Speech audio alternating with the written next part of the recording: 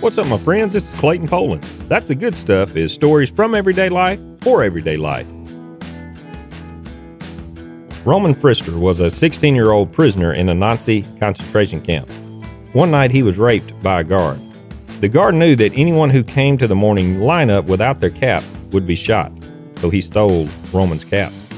In a desperate act of survival, Roman stole a cap from another prisoner who was sleeping. In his book, The Cap, Roman describes his feelings the following morning. I counted the seconds as they counted the prisoners. The capless man didn't beg for his life. We knew the rules of the game. There were no need for words. The shot rang out without warning. There was a short, dry, echoless thud. I didn't know the capless man's name. I was just delighted to be alive. This story is a painful reminder of what happens when evil, hatred, and bigotry run rampant. May we never forget the horrific events of our past, lest we be doomed to repeat them.